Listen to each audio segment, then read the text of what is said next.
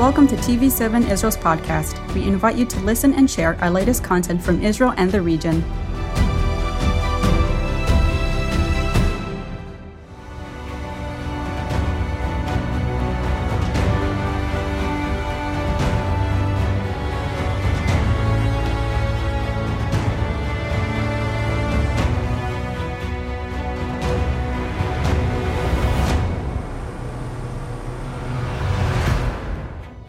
On December the 31st, 2019, a local municipal health commission in China's Hubei province reported a cluster of cases of pneumonia.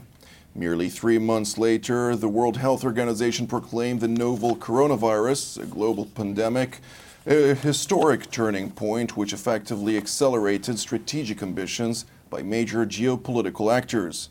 While the Biden administration seized power in Washington 2 years following the first reported cases of the so-called COVID-19 on January 20th, 2021, China hurriedly informed its American counterparts merely 2 months after assuming office that it regards the United States a peer nation, effectively proclaiming an era of strategic competition. Meanwhile, on the 21st of February of this year, Russia, which for a long time aspires to force a separation between Europe and its transatlantic allies, launched a deliberate military invasion into Ukraine, believing it could overrun its Western neighbor within just several days. To Moscow's dismay, however, Western reliance or resilience, led predominantly by Britain, the European Commission, and the United States, has forced the Kremlin to contend with a war of attrition, which is expected to persist deep into the looming winter. Good evening, I'm Jonathan Hassan, and welcome to the 11th edition of TV7 Europa Stands. As part of today's discussion, we will aim to dissect Europe's list of challenges, whether European leaders have managed to learn from past mistakes, and hopefully instill some much-aspired optimism ahead of a stormy winter. To do so, we're joined by General Klaus Naumann, who is the former Chief of General Staff of the Bundeswehr and Chairman of NATO's Military Committee. Thank you for joining us, Thank you. General. Dr. Rafael Bardakhi, the CEO of Worldwide Strategy and Spain's former National Security Advisor. Thank you for having me. Indeed. Colonel Richard Kemp, a former British field commander and head of the International Counterterrorism Intelligence Team at the British Cabinet Office.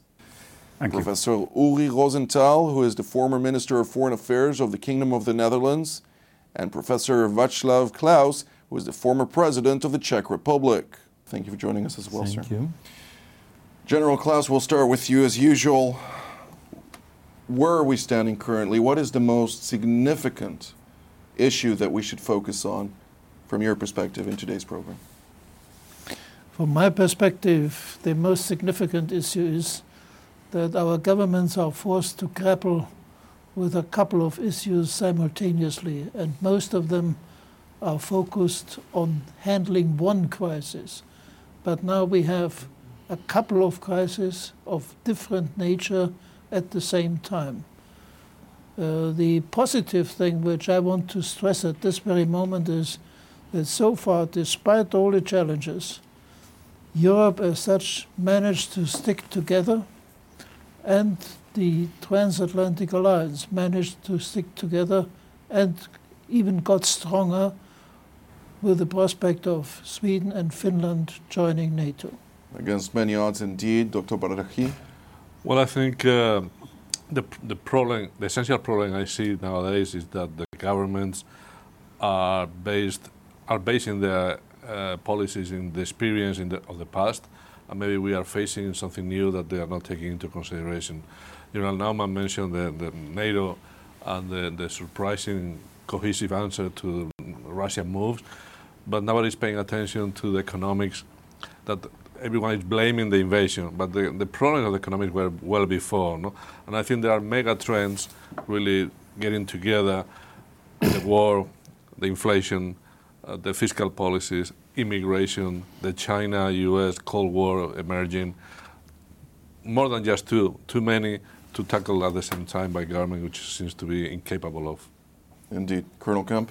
Of course, we have no complications in British politics at the moment. Everything is straightforward. But I would say that in orders of priority, the greatest threat we face now and in the long term is the threat of China, and Britain has just declared recently China to be an international threat to our country, which wasn't the case before in a formal basis. And secondly, and perhaps the most immediate problem, remains Ukraine. I think few would disagree that that's a huge challenge for us. And then I think, maybe at least as much as Ukraine, or Russia rather, is Iran and the Iranian nuclear weapon system, that Iran is on the cusp of acquiring a nuclear weapons capability, which I think doesn't just threaten the Middle East, but threatens the whole world. Professor Rosenthal? Well, today, at this moment, of course, all emphasis is on Ukraine-Russian war. But in Washington, there is a proverb, they call it ROW, rowing, rest of the world.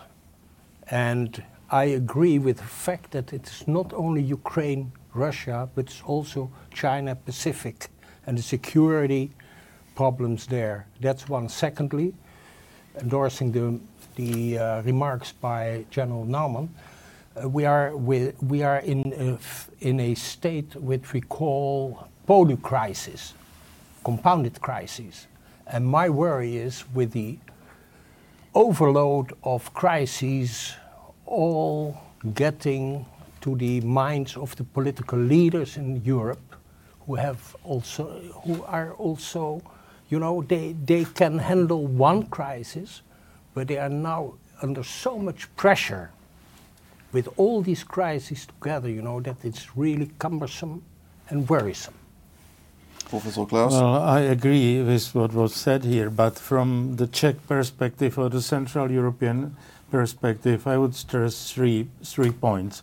Energy crisis, definitely number one issue for the people of my country and the neighboring countries, and I hope we will return to the topic. Second point is the Ukraine war, and the Czech Republic, not many people know it, but the number of people coming from Ukraine is the highest in the Czech Republic per capita in the whole world. So this is second biggest issue. And someone mentioned inflation. I wouldn't dare to mention that issue, but 55 years ago I wrote my doctoral dissertation on inflation. So this is my topic for my whole life. So I consider the current inflation as the very serious issue, destroying the stability of our countries. Those 3 points. Absolutely. Well, let's start with the first topic, and that is Europe from a transatlantic aspect. We're talking, of course, about the relations between continental Europe, Great Britain, the United States, Canada. Ultimately, in 3 days' time from today's broadcast, midterm elections. General Naumann, how is this going to impact Europe? Well, the midterm elections will be a crucial point. We will then see whether the Biden presidency, which tried to revitalize the transatlantic relationship, will be just an intermission, or whether the Trump days will come back with all the dangers to transatlantic cohesion and with the demand on Europe to do more to protect its own security and at the same time to be a helpful agent in United States competition with China, which is looming over the horizon. Dr. Bardakhi? Well, I think I agree entirely with General Naumann. No, I think the midterm election will mark a trend towards the presidential election in 2 years now. But as Europeans, we should be prepared for any change in the White House, no? And I think taking responsibility for our own fate is something that we have been demanding and asking for decades already. So we have to spend more in our defense because it has to be done. No? Having said that, I'm more skeptical on the unity of the continent, even within NATO. I think NATO did well in preserving the security as is mandated by the Atlantic Charter within our own soil, no? The borders. But it was totally incapable of preventing the attack in Ukraine and totally incapable of preventing what's going on in Ukraine nowadays. No? So I think, yes, we were united, but ineffective to some extent, and that has to change. Colonel Kemp? I think in answer directly to your question about the midterms, I think the effect in Europe is going to be relatively limited.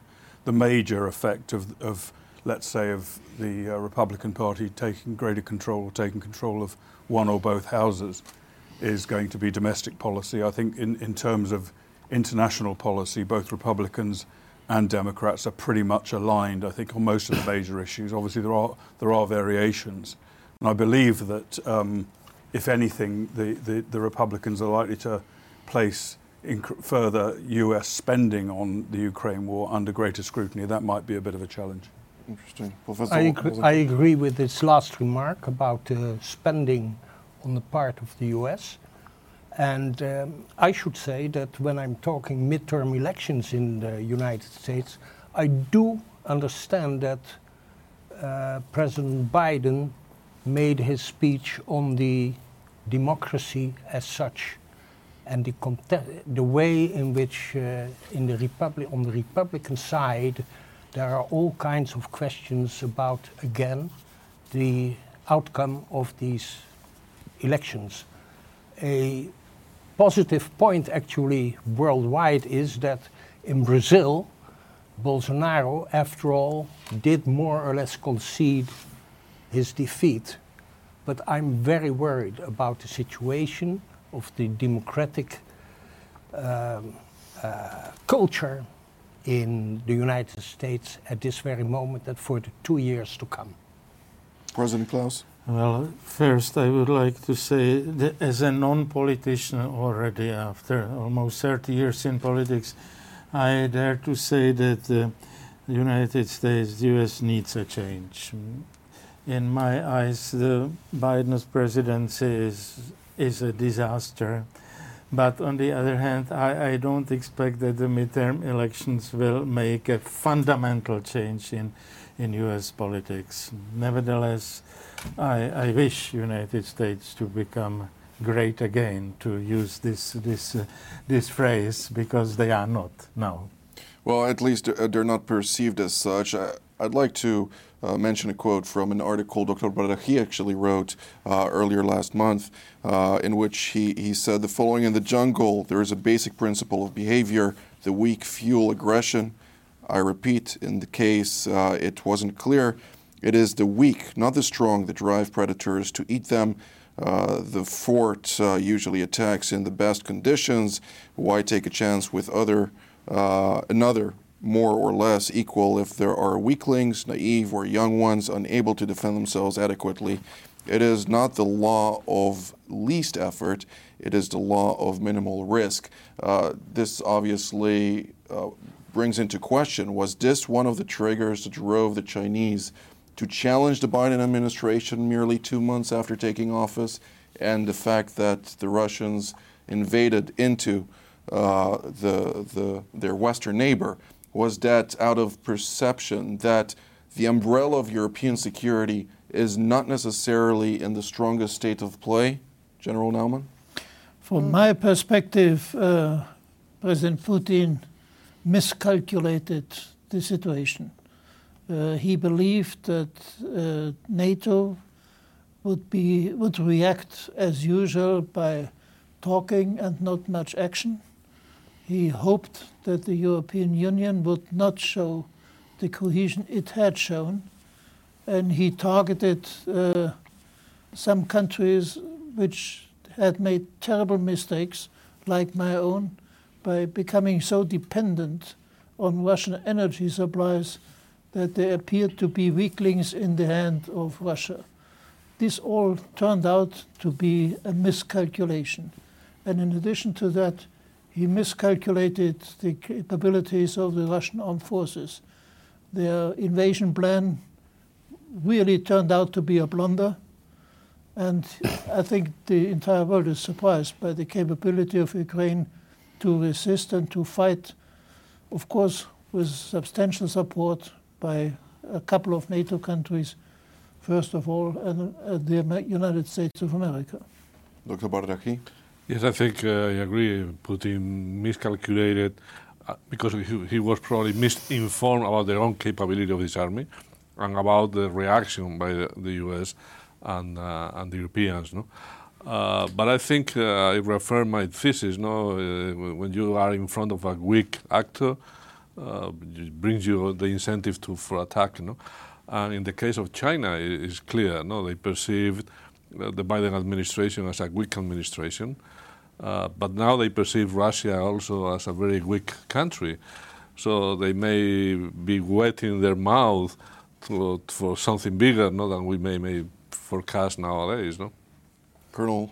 I think the situation that we've been talking about in some ways reflects the vital need for deterrence, which Europe and the US has been lacking. And it's possible that had the deterrence, had our projection of our strength and capability and will to resist been stronger, that might have deterred Putin. But I think if you look at the events in Afghanistan, for example, what happened there, that must have been a great encouragement for him when President Biden decided to abandon Afghanistan. I suspect that had President Trump been president of the United States in the early part of this year, Putin would not have invaded because he was too predictable. I think President Putin rightly identified weakness in Biden, and that in many ways that's an encouragement. They say that deterrence prevents an attack and weakness encourages attack, and I think that's what we saw. Indeed. Professor Rosenthal? The miscalculations on the part of President Putin have been numerous, and I consider what he has done a march of folly. That's one. Secondly, if I look at the global scene, I would say that Putin actually gave a huge present to Xi Jinping. Putin is not an equal partner anymore in that relationship, but he is simply a puppet by now in the Chinese hands. And I can add to that from the Chinese side, there are very strong and straightforward warnings to Mr. Putin not to go for any kind of nuclear adventure. Indeed. General The President question, Klaus. Jonathan, your original question started with China and the debate moved to Russia. So is it what you expected?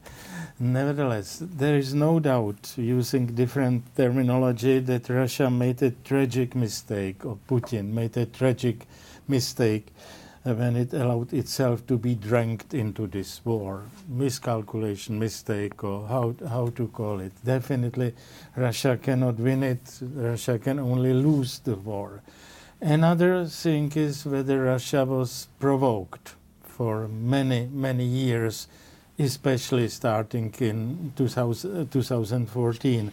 That's another issue for a debate. Nevertheless, it doesn't justify Russia's behavior, and it cannot excuse the mistake. Russia did a tragic mistake, but I would like to say that the West, and especially the US, should start looking for a peaceful solution, not for accelerating the sending of weapons, and without that there can't be any peaceful solution. To add debate about China is a different story for me, a little bit. Indeed. It's clear that China doesn't support fully Putin in this respect. That's evident and visible for everyone. Well, last month, actually, General Naumann had a speech in front of a small group, and I'd like to point something that you said, and if I may quote, I'm one of those who, after the great exertion of the Cold War, sincerely hope that a Europe could be built in which treaties and agreements could ban war, violent border changes, and renewed arms races. This hope rested on the Helsinki Final Act and led to the agreements such as the 1990 Paris Charter, the 1994 Budapest Accords, in which Ukraine gave up its nuclear weapons against guarantees, including from Russia, of its territorial integrity, and on the NATO-Russia Act, which you, of course, were an active member of the negotiating team. However, the hope of achieving a zone of security and peace from Vancouver to Vladivostok was not fiction, nor was the policy of the Tente based on NATO's harmful approach to security and dialogue a mistake. Can you give us a little bit of an understanding to what degree is Europe at this stage forced to deal with a reality in which it cannot necessarily rely on umbrellas of sorts, including, as we see, a case study, Ukraine, which gave up its own nuclear weapons for the sake of Western guarantees, including those of Russia? Well, I think the one point which we all have to keep in mind, it doesn't make sense to rely on any promises or assurances given by a war criminal like Putin. There is no way to negotiate with him and to trust him. And if we just concede on the side of us in the West, 1 square meter to be given to Russia as a result of this war, we give up the principle that borders cannot be changed by the use of force. And that was the security guarantee after World War II, after the Cold War. And if we want to return to that, we have to understand that there is but one way to protect ourselves, and that is to be capable to defend and to protect our people. And if we want to do that, we have to take the people with us. Our politicians have to take the people with us. And there I come back to the first remarks of President Klaus when he stated how difficult the situation is for the spoiled consumers who enjoyed energy security, safe currency, and all these goodies which we had achieved in the past 20 years. Now to take them with them and to tell them, in order to protect you, you have to be prepared to make sacrifices, to renounce of some of the goodies. That, I think, is a big challenge. And if we don't succeed in doing that, we risk that democracy might be at risk. Well, the war is entering into the winter. Dr. Baradaki, do you see this disrupting the unity within European cohesion at the time when energy prices are soaring, and they continue to do so despite relentless efforts by the European Commissions and the nation states at large? Once again, we talk about the European reaction to the invasion of Ukraine. Actually, when you look at nation by nation, there are different reactions, no? And in a big scale, from Germany to the UK or to Spain. So it's not so homogeneous as we tend to believe or to portray. Second, the energy crisis is accelerated by the war, but it was before. We had been defunding coal and nuclear energy for decades in favor of green, renewable, which are not ready to serve the needs of the country. So the blame has to be shared, no, by our mistakes and the acuteness now of the Russian gas cut off. But having said that, I think we need to clarify what we want out of this picture of the Ukraine invasion. We said, okay, we don't want to lose the principle of moving borders by force, but what about Crimea? Are we really looking for taking Crimea out of the Russian hands after doing nothing for 10 years? I mean, I think that question has not been posed yet into the European leaders, because we are too short-sighted and we are too tactical and we are moving in the crisis just on a daily basis, basically. You know? Indeed. Colonel Kemp, I'd like to hear your thoughts on this as well. The climate envoy of the United States traveled to the United Kingdom as well as to Germany and elsewhere ahead of COP that is going to be taking place in Egypt. And upon return, there was a big discussion about the fact that Britain is doing everything to reach zero emissions from a global warming perspective. But at the same time, then the United States followed up by praising an Eastern European country, particularly Poland, for opening 3 nuclear reactors, which are then built upon American market base. So is there a paradox when interests are at play at a time like this? Yeah, I think the first point I'd make before I answer that is we should be careful of being complacent about our reaction to Ukraine, because let's not forget, we haven't fought in Ukraine. I think we've obviously done a great deal in economic terms and sanctions and in providing arms to Ukraine and intelligence, crucially, but we haven't fought in Ukraine. And I think I would be very careful about thinking that the success, if you call it that, of NATO and European countries in relation to the Ukraine war is any indication that our countries would fight even if NATO was invaded. And I have severe reservations about the possibility of that happening. In relation to the climate change charade, I would call it, we're shooting ourselves in the foot by it. You know, a great deal of the damage that's been done, the great deal of the energy crisis comes from this hunt for zero emissions, and from, in Britain, for example, closing diesel-powered and coal-fired power stations and not embarking on new nuclear projects for many years. I think that's really been damaging, and of course we shouldn't forget that a lot of this has been funded, a lot of the climate movement, the environmental movement has been funded by Russia and undoubtedly is also being funded by China. So I think you know, we need to be very careful in the current situation about going too far down that path. We've gone too far already, in my view. General Naumann, shortly, please. Yeah, well, just one usual objection. Richard, Overruled. You said you have your doubts about the will to fight. Yeah. I think we should tell all our politicians time and again, if we give up this principle, one for all and all for one, then NATO has lost. So we have to fight for this. Indeed. Professor Rosenthal, your perspective on this, and also to what degree does the European obsession, but also Dutch obsession in particular, about reaching this zero emission at the expense also of its own citizens, drive the energy prices upwards? This obsession is indeed there, and I should say that when it is about energy and the coming winter, my feeling is, intuition is, that the population at large in Europe is not yet up to it and is still in a state of sort of denial.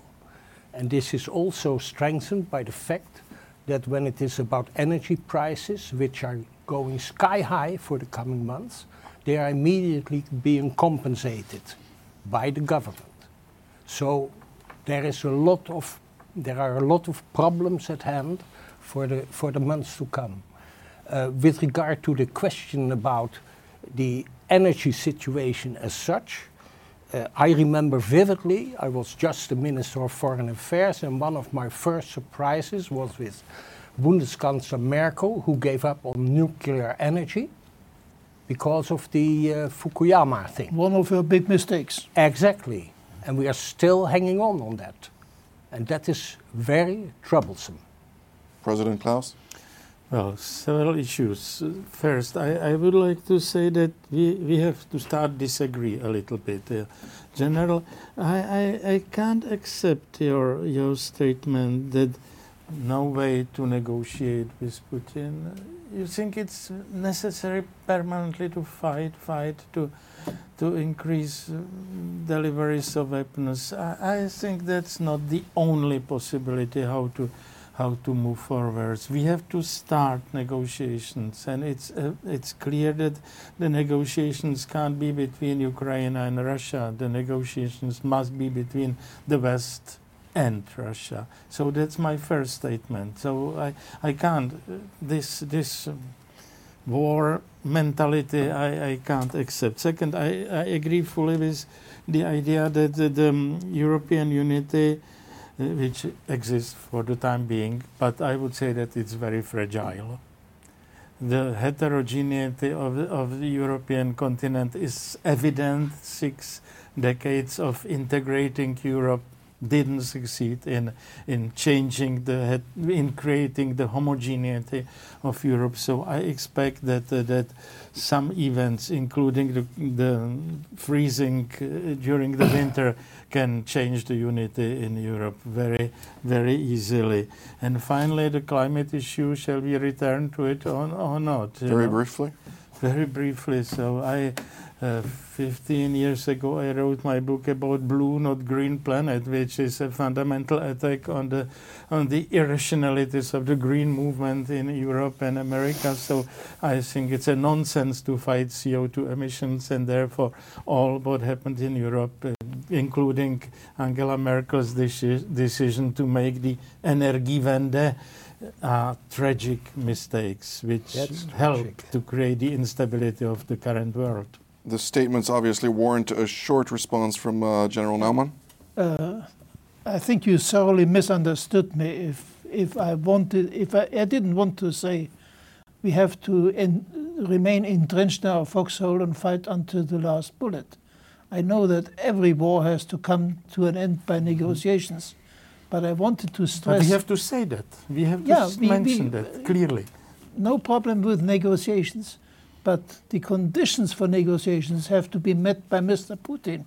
And that means withdraw all your forces from Ukraine to the line of 24th of February. We just remarked, obviously, the issues of energy, which should be even more expanded upon. Nevertheless, I'd like to touch on the fact that the significant reliance on Russia ultimately is currently still prevailing when it comes to European reliance on China and vice versa. To what degree, especially after last month we saw the meeting of the leadership meeting of the European Union coming together and discussing the matter of a united approach vis-à-vis China, and then subsequently we see President of Germany, Olaf Scholz, traveling to Xi Jinping for a grandiose meeting on deliberating deepening cooperation and development, one of the two leading nations in this union of sorts. General Naumann, could you explain to us this paradox? Well, you should not expect me to criticize in an international forum the German government. As a German citizen, I'm not entirely enthusiastic about the trip of Chancellor Scholz, not the president, Chancellor Scholz, who went to China to offer his kowtow to the new emperor of the Middle Kingdom. But on the other hand, we cannot deny that the entire world depends economically on China. We cannot deny that China developed a very ambitious strategic concept to be the world's most important power by the year of 2029, the 100th anniversary of the People's Republic.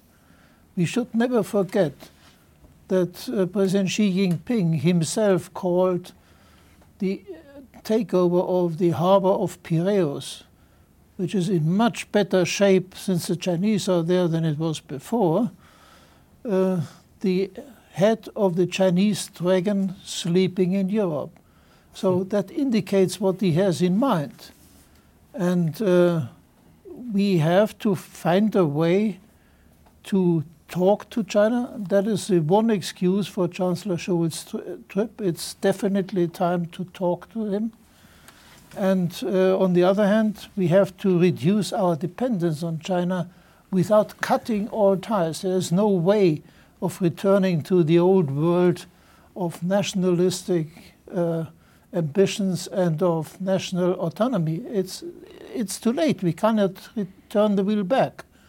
But we have to find a reasonable way which allows economic well-being of all our nations and which prevents China from being a dominant despot who tells us what to do and what not to do. Dr. Bardakhi? Well, I think if you go to the United States today, you will see among many big investors and companies some thinking about decoupling somehow from China. In the last 20 years, growth has been basically fundamented on the offshoring of our manufacturing capacities to China.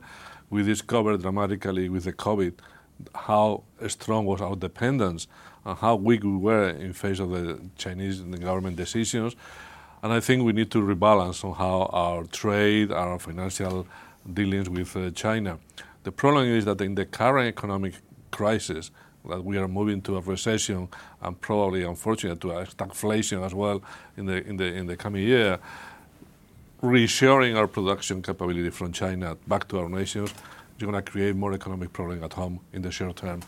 Whether the public and the leaders are able to buy that and swallow the economic impact in the short term is an open question. But given the weak leadership we have in Europe nowadays and in America, I wouldn't expect any movement sincerely that would change the situation. Maybe the upcoming winter could serve as a good training before such a scenario. We need something to shake us a little bit in order to react. Unfortunately. Colonel Kemp? I agree with General Naumann that we have to recognise the fact that we are, whether we like to be or not, we are very, very dependent on China. But we don't have to become more dependent on China. We should become less dependent on China, and we should do the decoupling that he mentioned.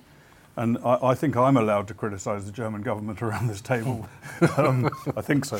Feel free. I mean, the German government, I think last month, agreed to giving China a 25% stake in the port of Hamburg. 24.9, please. I beg your pardon, Herr General. But the 24.9% stake. But and that it's not just this is not just an economic issue; it's a strategic issue, and it's a part of Europe's critical national infrastructure. And I think Britain was going down that road as well until COVID, and I think I hope we're now drawing our horns back from. Well, RAF, Royal Air Force fighter pilots are currently instructing the Chinese pilots how to defeat their own pilots back home. So I'm not sure how that serves the purpose. But that's retired RAF pilots who are looking to earn a few yen, but it's not government policy, certainly. And the government's actually looking at trying to prevent that. Although I agree with your criticism, Richard, I wonder where the cries of the Europeans were when Piraeus was taken over, when Genova was taken over, when Antwerp was taken over, and when the Israeli port of Haifa was taking over. Absolutely. Professor Rosenthal, your thoughts on this? I vividly remember too, when we were in this first phase of COVID and we went for vaccinations, etc., there was this sudden urge for self-sufficiency on the European end. And I think that sort of things are illusions. We have these ties with these connections with China, and we can't do away with it. Decoupling is another story, and I think that would be the right track. At the same time, when I look at China as such, it is often said that for the Chinese, the 19th century was a century of humiliation. The 20th century was the century of recovery. And the 21st century is for Xi Jinping the century of hegemony. And we should not be soft. We should not be on the soft side on this.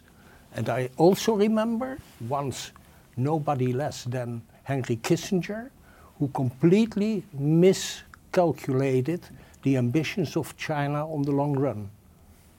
Indeed, President Klaus, excuse me. I am professor. You're also a professor, indeed, among others. First, I must say that I am in this group. I am the only one who lived under communism.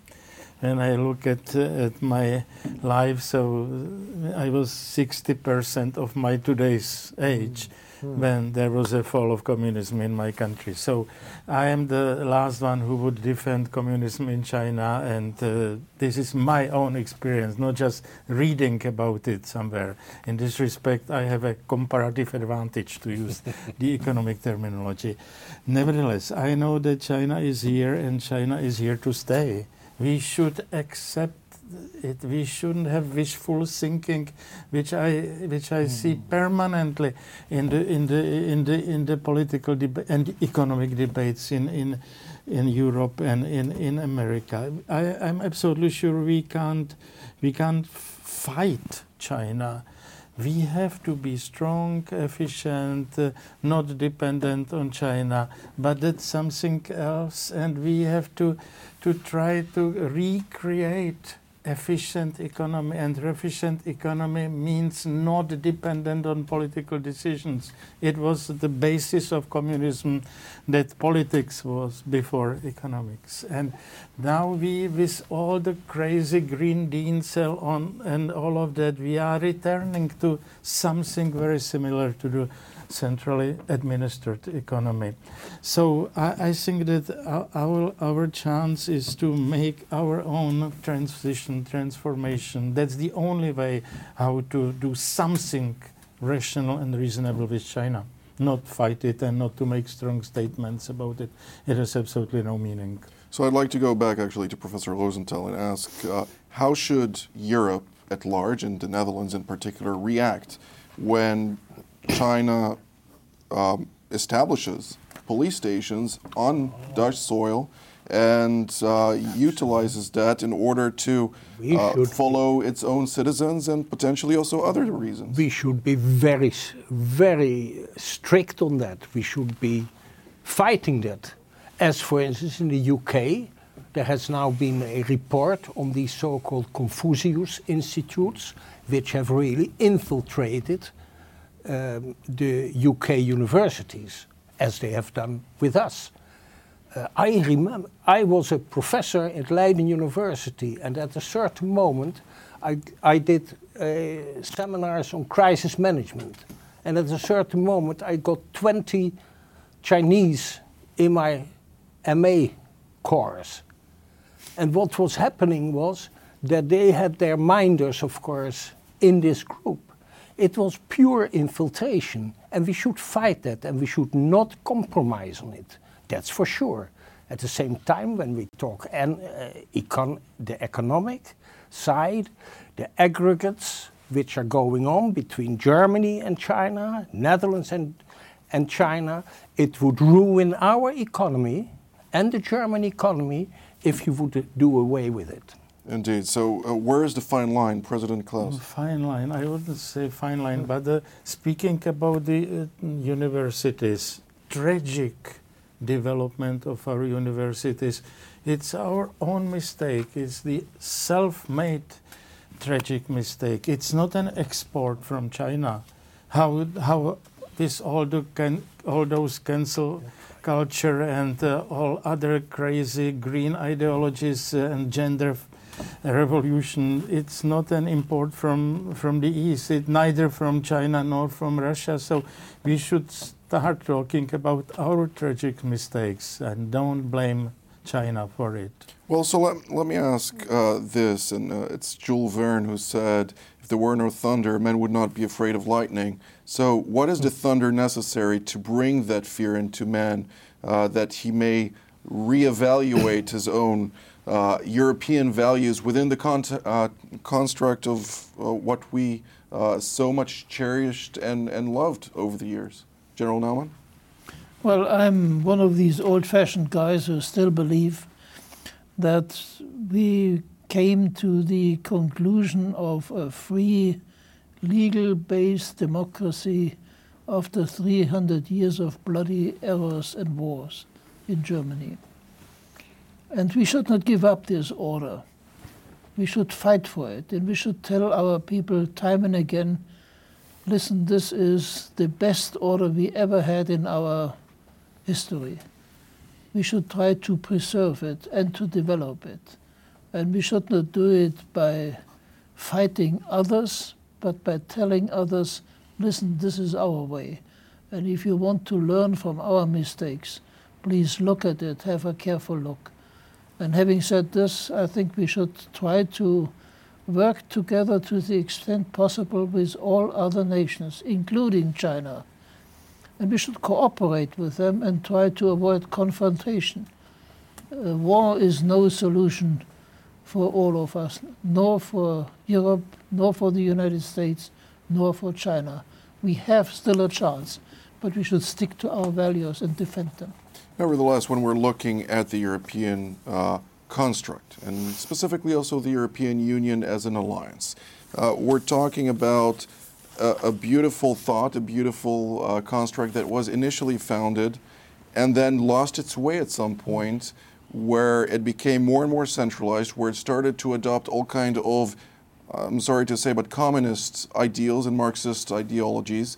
And ultimately, when it's speaking about values and norms, all I hear within those values and norms is the cancel culture and wokeism, rather than the founding ideologies which Europe was founded upon, including the European Union, which are the Judeo-Christian fundamentals.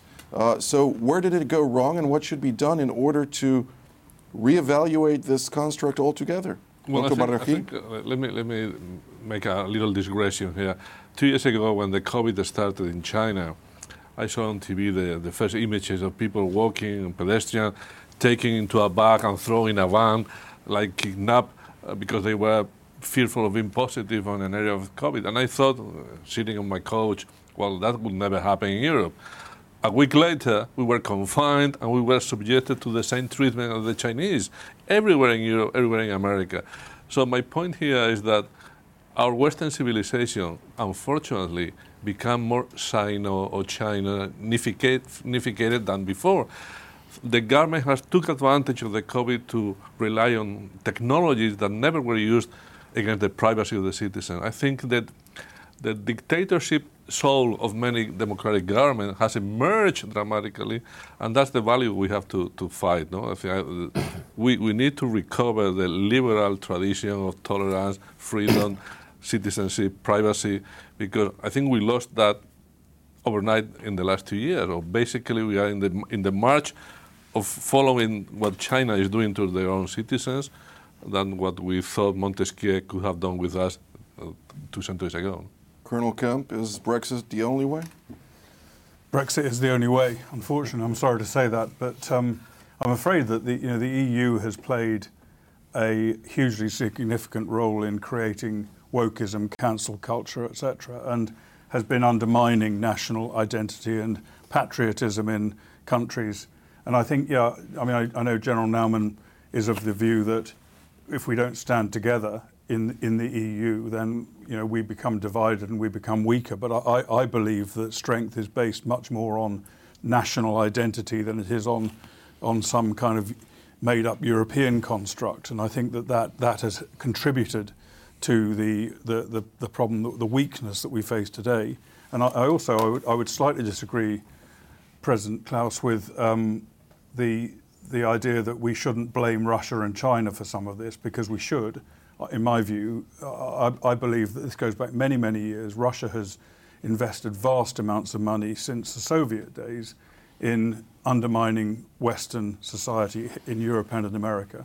And I think that continues today, and I think China is also involved. So we should blame ourselves for not stopping it, but we should also recognize, I think, that a lot of our cancel culture and wokeism comes from authoritarian countries that want to bring us down and weaken us. One reaction? Just one sentence. Don't blame me for supporting the European Union. I support Europe. I don't blame you, General. Well, in my country there is a lot of discussion, of course, about Europe versus European Union, and European Union.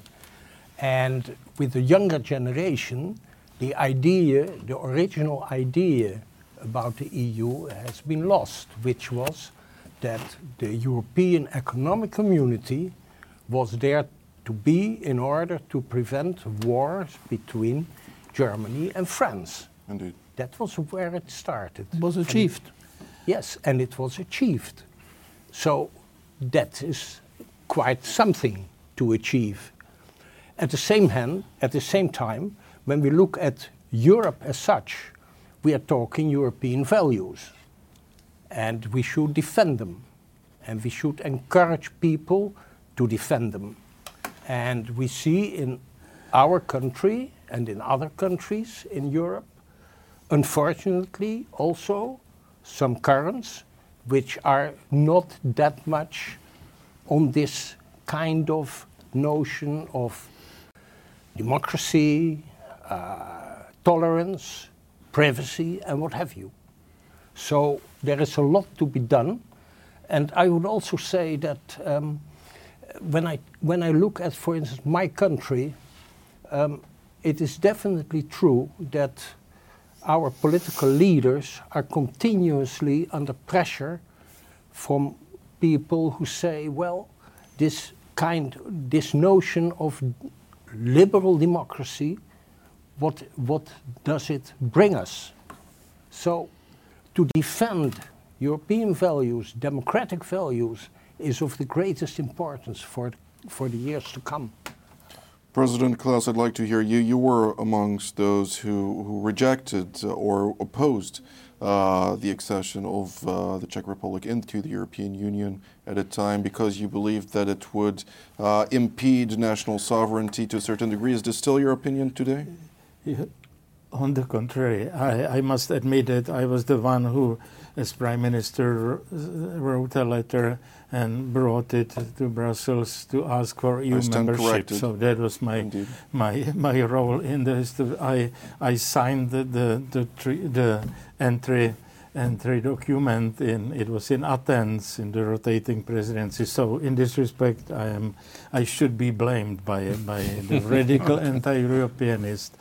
On the other hand, we had no other chance. We were not in a luxury situation of Switzerland or Norway. We were a post-communist country, and not to do it at that moment, when January 96, I brought the letter to Brussels about asking for membership, to say we don't want to be members of the EU would be that we want to be together with Lukashenko or Milosevic. It was absolutely impossible. So I could be blamed for that. Nevertheless, that's true.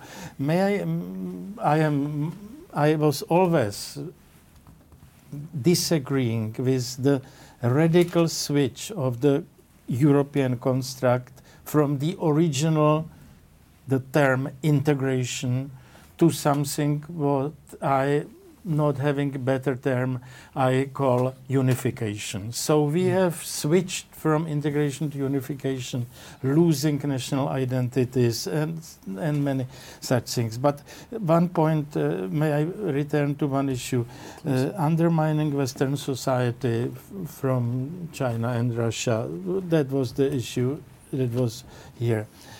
I think how Russia and China is undermining Western society is a marginal influence as compared to how we ourselves undermine Western society. We in my institute, we published recently a book with the title Self-Destruction of the West. I am absolutely sure that we live in a self-destructed West. And we should do something with this problem. We can't influence the voting at the Chinese Communist Party Congress last week or 2 weeks ago, but we can change what we are teaching our children and so on and so on. Let's do something at home. So, therefore, I stress self-destruction of the West. Well, wokeism may be the course to self-destruct, but General Naumann... Just one sentence of reaction. I agree with you, we should start at our own doors and make sure that we do not make mistakes. But we should not forget, and there I support Richard, that, for instance, the French election was heavily supported by Russia in order to promote Mrs. Le Pen. That is something we should not do. And we should tell the Russians and the Chinese that's not the way of cooperation. And yet it happens time and again. We have roughly 3 minutes and 40 seconds. Let's recommend today's leaders and the people at home that they may also communicate these points to their leaders. What should we focus on and what should we tell our leaders today in the situation of present day? General Naumann, we'll start with you. Well, I repeat my main point in this discussion. We should convince our youth that we have found a solution for living together, which is second to none. And that is the solution in which the individual freedom is protected by the rule of law, and for that we have to fight. Dr. Bardakhi? Very briefly, I think in the old adage, we want security, prosperity, and freedom. That I will ask from any government, and no more than that. I prefer to be left alone. Okay, fair enough. Colonel Camp? Yeah, I'm going to comment slightly less sort of broadly. And I think as I said at the beginning, I think the key challenges really that with us today are remain China, Ukraine, Russia, Ukraine, and Iran. And I think it's incumbent on our leaders to stand up to fight against these threats. And I would just single out, we haven't really discussed it on this occasion, but Iran is about to become a nuclear armed state because we are facilitating that. And I think that kind of in some ways an illustration of our naivety and weakness that we show to too many of these autocratic regimes. So I think Iran is one area that they should focus on. Indeed. Professor Rosenthal? Following up on that, let me say that I often hear now about Russia being cornered and isolated in the world. I think that is a typically Western bias. When I look at the world at large, you see that China, India, South Africa, Iran, they are, at least in the General Assembly of the United Nations, for instance, they didn't vote against the anti-Russia resolution. My appeal, not so much to the population as well as to the diplomats on our side, is to invest in getting these kind of countries, India, South Africa, etc., on board, so that we indeed can say to Mr. Putin that he is more or less on his own. Indeed. Well, I can reinforce that by saying that Armenia and Azerbaijan didn't go to Washington to get the negotiations, but they went to Sochi for that. President Klaus, your thoughts? I am not a rebel. I spent the last 30 years in politics, so I am not asking for making a revolution. Nevertheless, it's absolutely necessary that the dissatisfaction of European citizens, of citizens of our countries, must be shifted to political activities, and we have to move from a post-democracy to a normal political democracy again.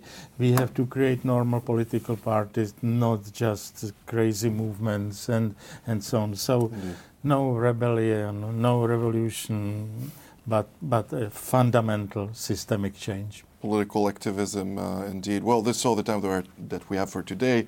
Thank you so much, General Klaus Naumann, Dr. Rafael Badachi, Colonel Richard Kemp, Professor Uri Rosenthal, and President Václav Klaus. Thank you so much. And I'd like to thank all of our viewers today as well. And we will see you next time for yet another episode of TV7 Europa Stands. Thank you for joining us in another TV7 Israel podcast. For more content, visit our website at tv7israelnews.com or follow us on social media.